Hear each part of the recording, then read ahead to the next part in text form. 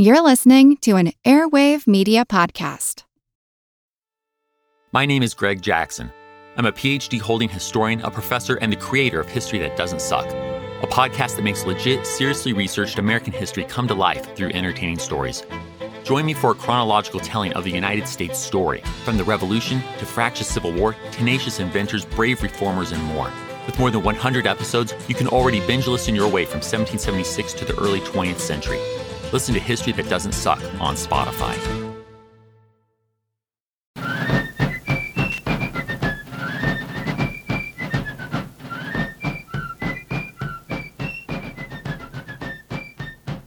Hello, and thank you for joining the American Revolution. Today, episode 64, the Second Continental Congress begins.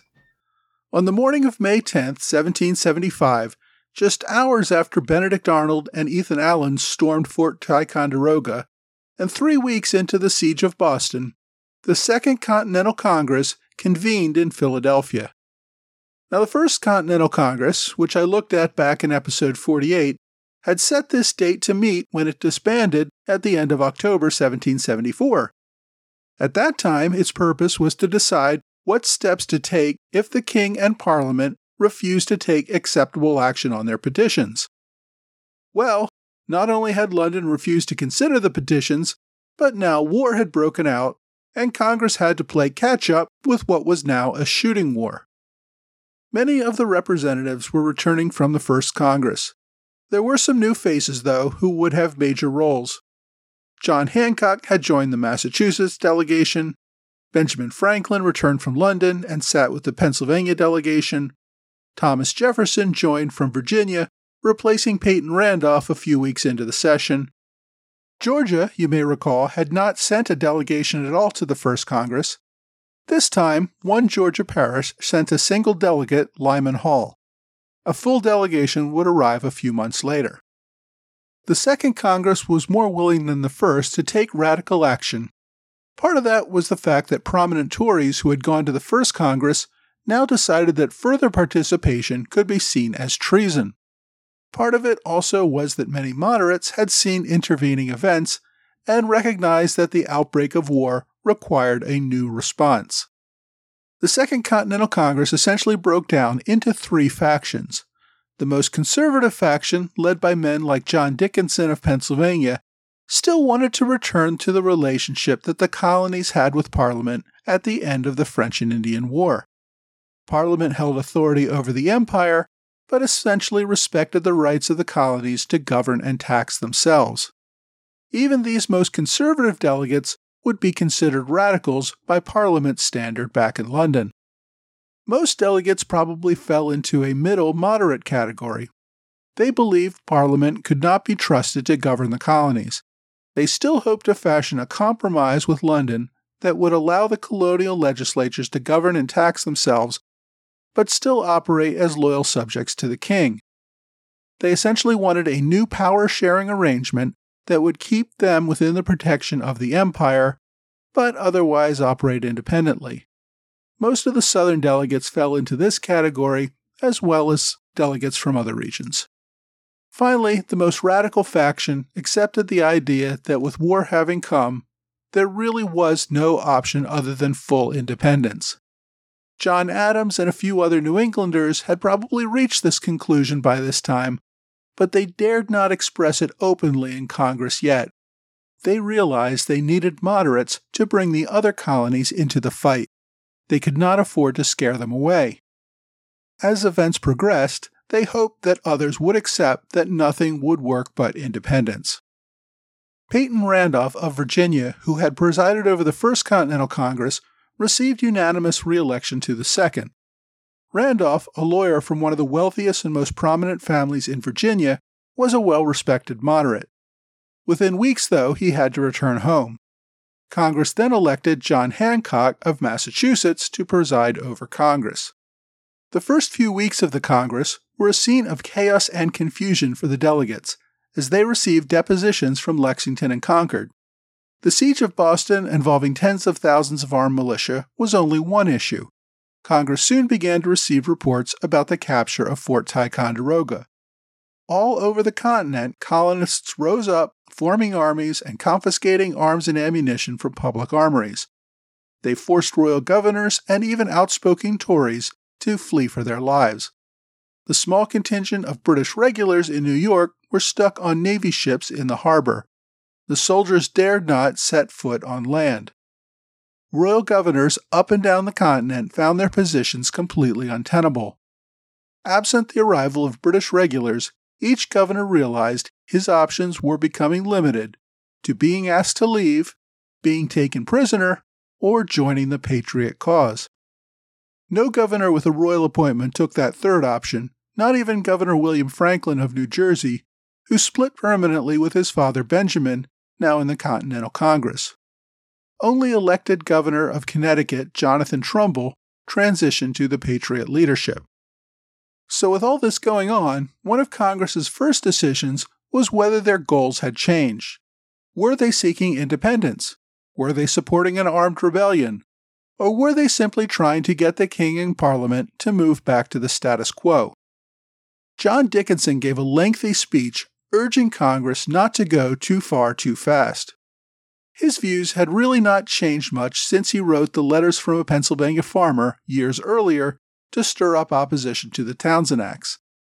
Dickinson thought they had three options.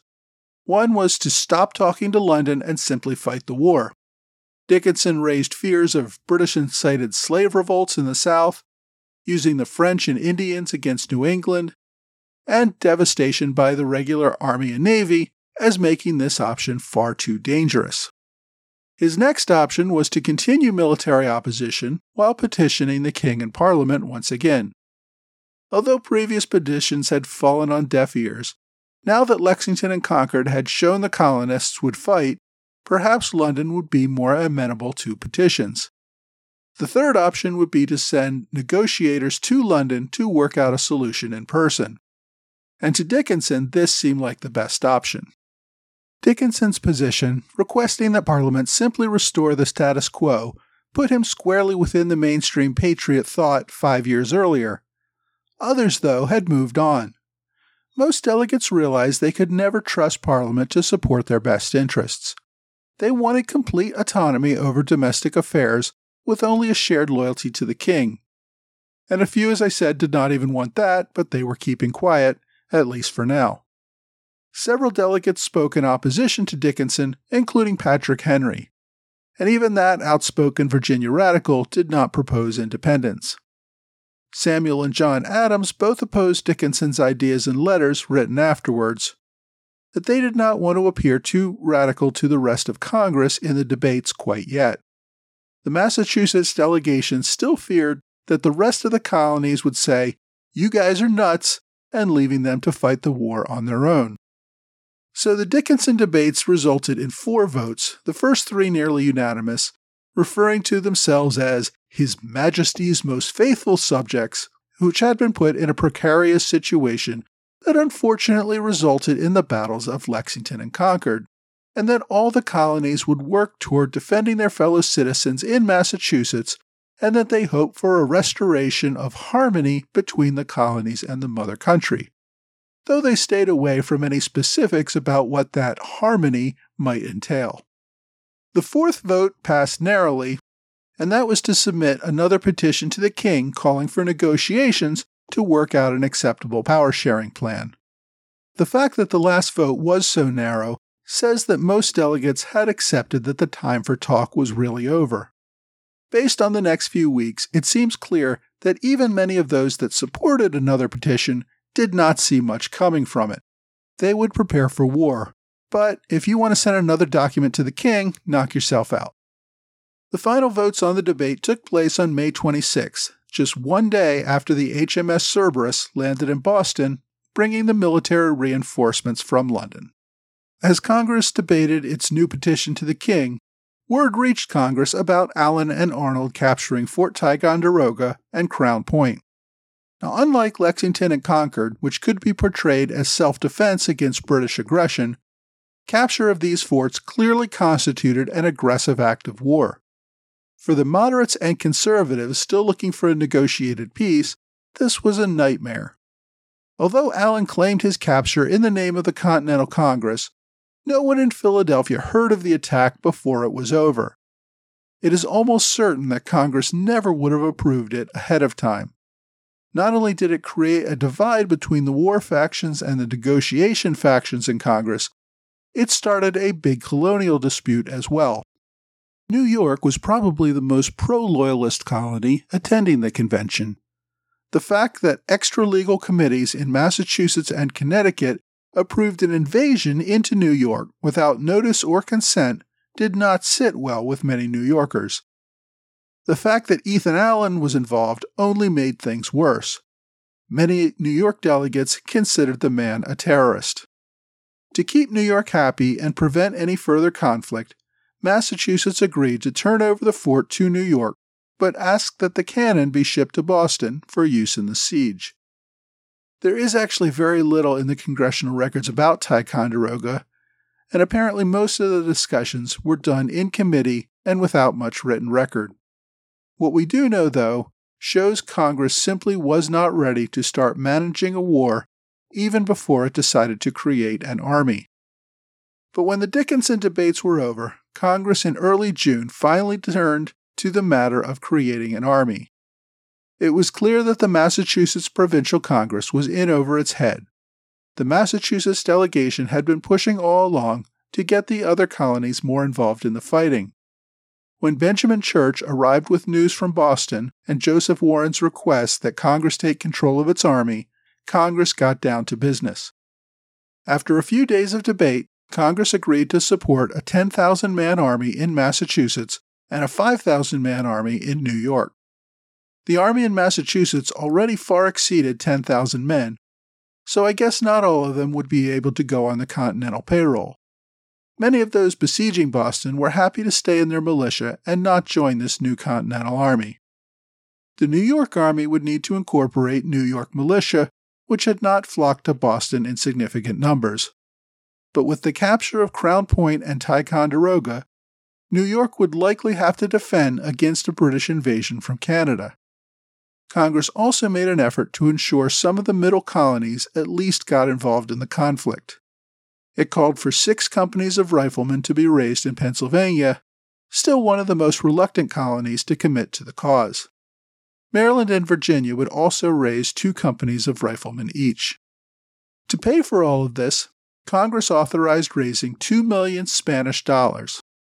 Now, this act alone probably needs explanation on multiple levels. First, why are we using Spanish dollars instead of pounds?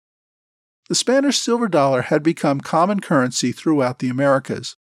Spanish colonial gold and silver mines had sent their product to mints also in Latin America, meaning lots of this hard money circulated all over the Western Hemisphere. A shortage of British hard currency in America caused colonists to turn to Spanish dollars. About 4 Spanish dollars was worth about 1 British pound. Spanish dollars were often broken up into eighths. I mean, they literally broke the coin into pieces. And this is where we get the term pieces of 8 that you sometimes hear used in pirate movies. The pieces were also called bits, which is why today we still call a quarter of a dollar 2 bits.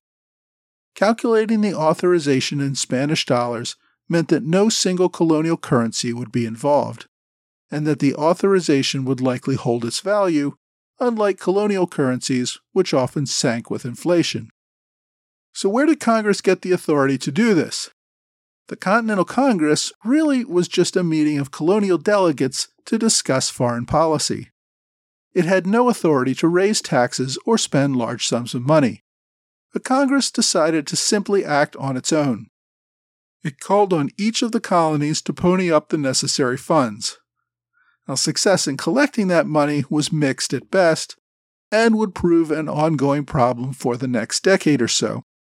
But for now, Congress would issue paper notes, essentially IOUs, promising to pay the bearer in Spanish hard currency at some point when they could get their hands on it. For now, we cannot worry about money. We've got a war to fight. And, maybe we'll all be dead before the bills come due anyway. So having approved the creation of an army, Congress next had to select someone to lead it. Doing this was no easy task. First, there were no experienced generals in America unless you count militia generals, many of whom may never have even seen combat, or those guys in Massachusetts that the Provincial Congress made generals a few weeks earlier. This new leader would have to create a whole new army and put it into battle against British regulars almost immediately. But military ability was only one consideration. Another was loyalty to Congress. Next to defeat, the greatest fear of many delegates was that they would create a successful general who would become the next Oliver Cromwell, the Puritan general who overthrew King Charles I and then Parliament a century earlier. Armies had a way of turning into dictatorships. Any military leader could not have anything even hinting at such an inclination. Another consideration was diversity. Political leaders wanted to make sure the new commanders would represent many different colonies. If all the colonies were going to participate in the fighting, they simply could not be seen as joining a Massachusetts army. A Continental army had to be truly continental, with leaders from the North, South, and Middle.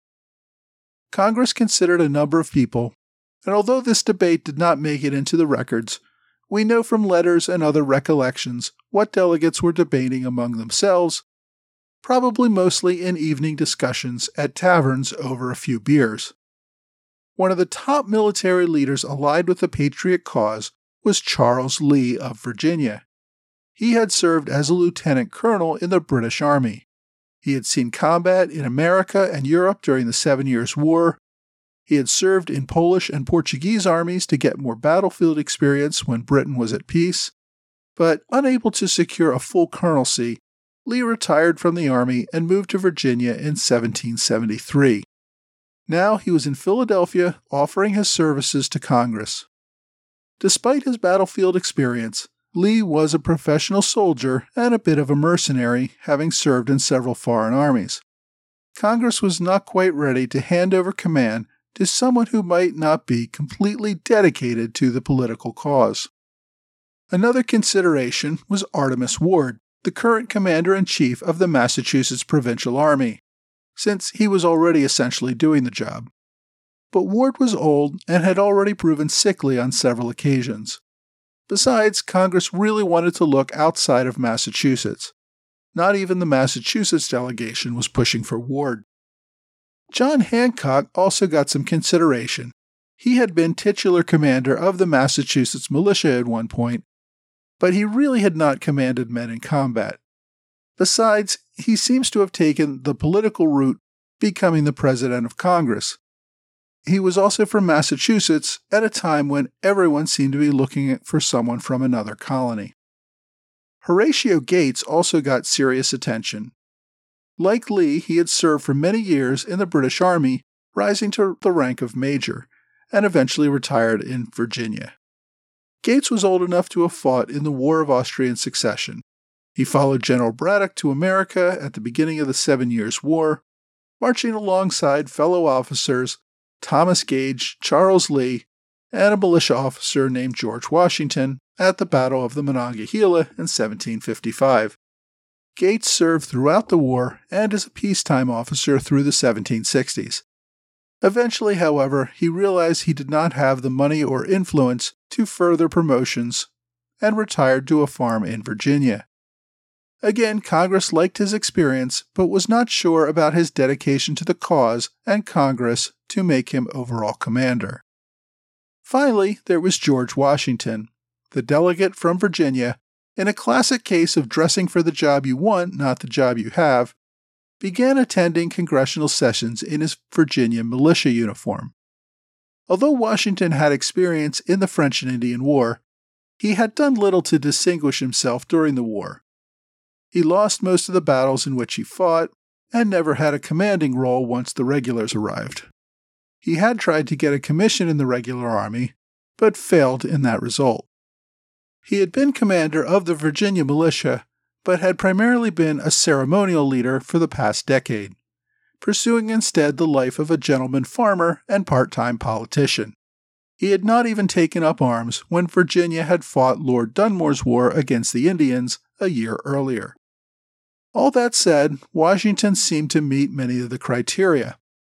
He had decent military experience, He was from Virginia, which would help bring the South into the war. He seemed dedicated to the idea of civilian rule and to congressional authority. According to some, the tall, silent Washington just looked like a military commander.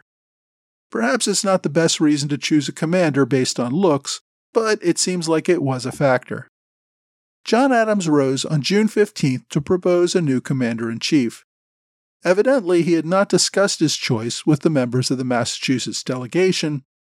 As he began his speech, according to several witnesses, John Hancock thought he might be the nominee. After a few minutes, he realized Adams was talking about Washington, which his change of expression made known to everyone in the room. Washington immediately left the room so the delegates could debate without him present. After surprisingly little debate, Congress unanimously selected Washington.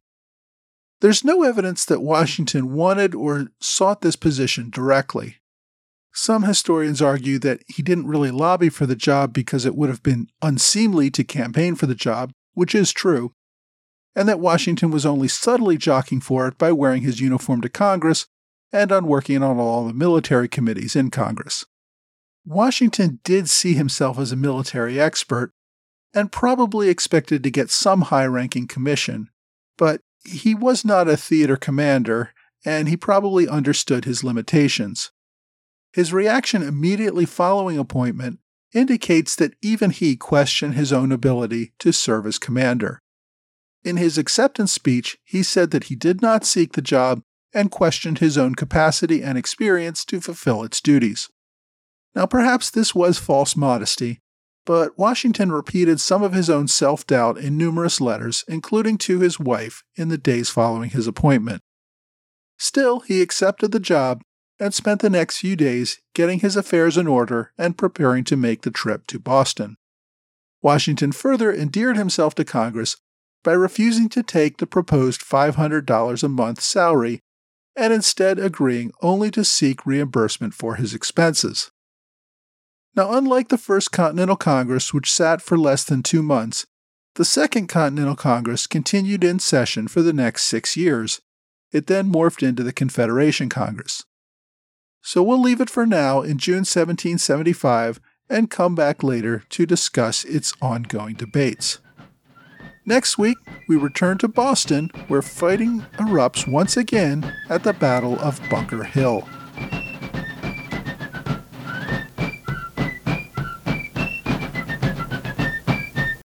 This episode is supported by the food delivery service Factor. It's spring now, and we all want to spend more time outdoors enjoying life, not the kitchen. Factor ensures you have fresh, never frozen, chef-crafted, dietitian-approved meals that you can prepare in just 2 minutes. Each week you get a menu of 35 meal options as well as 60 add-ons, including breakfasts, on-the-go lunches, snacks, and beverages. You can customize your orders to get as much or as little as you want each week and can pause or make changes to your orders at any time. Factor is less expensive than takeout, and every meal is dietitian approved to be nutritious and delicious. It's the perfect solution if you're looking for fast, upscale options done easily. Now, they even have a special deal for fans of the American Revolution podcast. Head to factormeals.com/ARP50 and use that code ARP50 to get 50% off your first box plus 20% off your next box.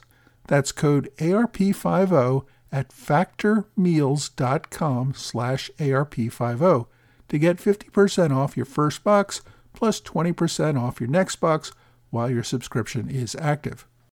Hello, and welcome back to this week's American Revolution podcast book recommendation. Now, before I get to my recommendation, I want to thank those of you who have made PayPal contributions to help keep this podcast going. There is a link to my PayPal account on most of my newer blog articles, which you can see at blog.amrevpodcast.com.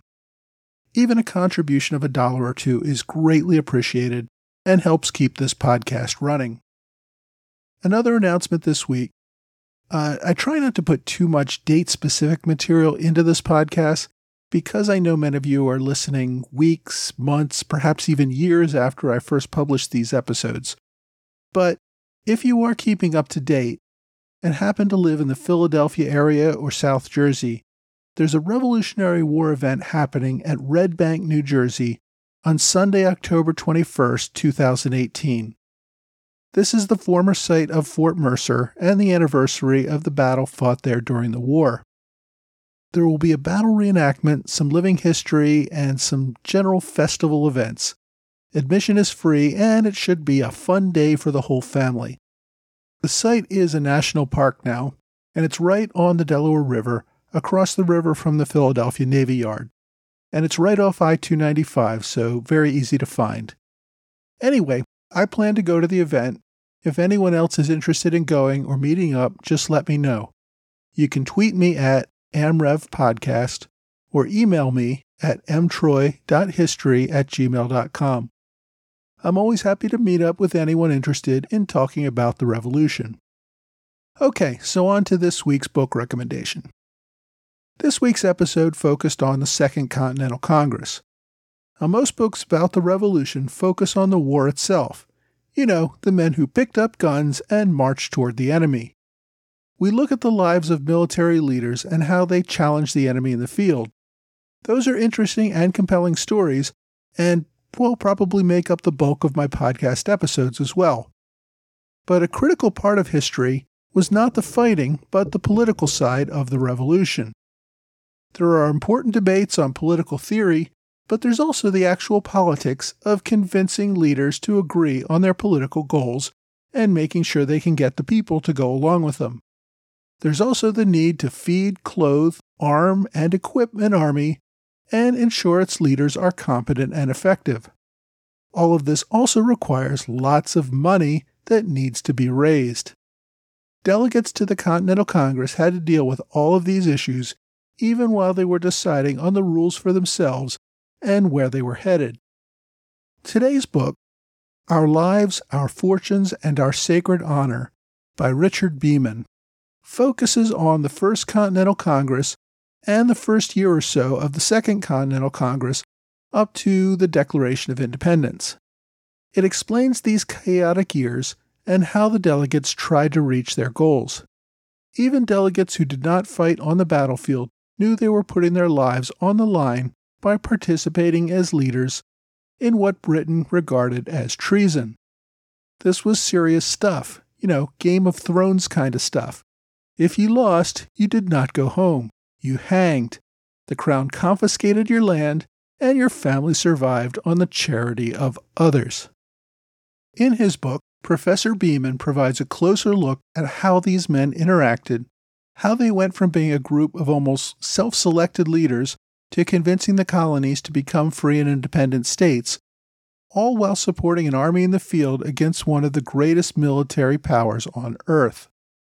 The book itself was published in 2013 and is just over 400 pages, so it gets into a fair amount of detail. It includes in its appendix a copy of Jefferson's draft of the Declaration of Independence, so you can compare it with the final version. It also has some notes at the end, of course, but is not extensive. The author, Richard Beeman, sadly passed away about 2 years ago. He had been a professor at the University of Pennsylvania and had written a number of other books on the founding of the United States. I'm so glad he was able to leave us with this final work, Our Lives, Our Fortunes, Our Sacred Honor, as it does focus on something that most Revolutionary War books do not. If you want to have something that focuses on the early years of the Continental Congress, this book is it. Well, that's it for this week. I hope you will join me next week for another American Revolution podcast. The French Revolution set Europe ablaze. It was an age of enlightenment and progress, but also of tyranny and oppression. It was an age of glory and an age of tragedy. One man stood above it all. This was the Age of Napoleon. I'm Everett Rummage, host of the Age of Napoleon podcast. Join me as I examine the life and times of one of the most fascinating and enigmatic characters in modern history. Look for the Age of Napoleon wherever you find your podcasts.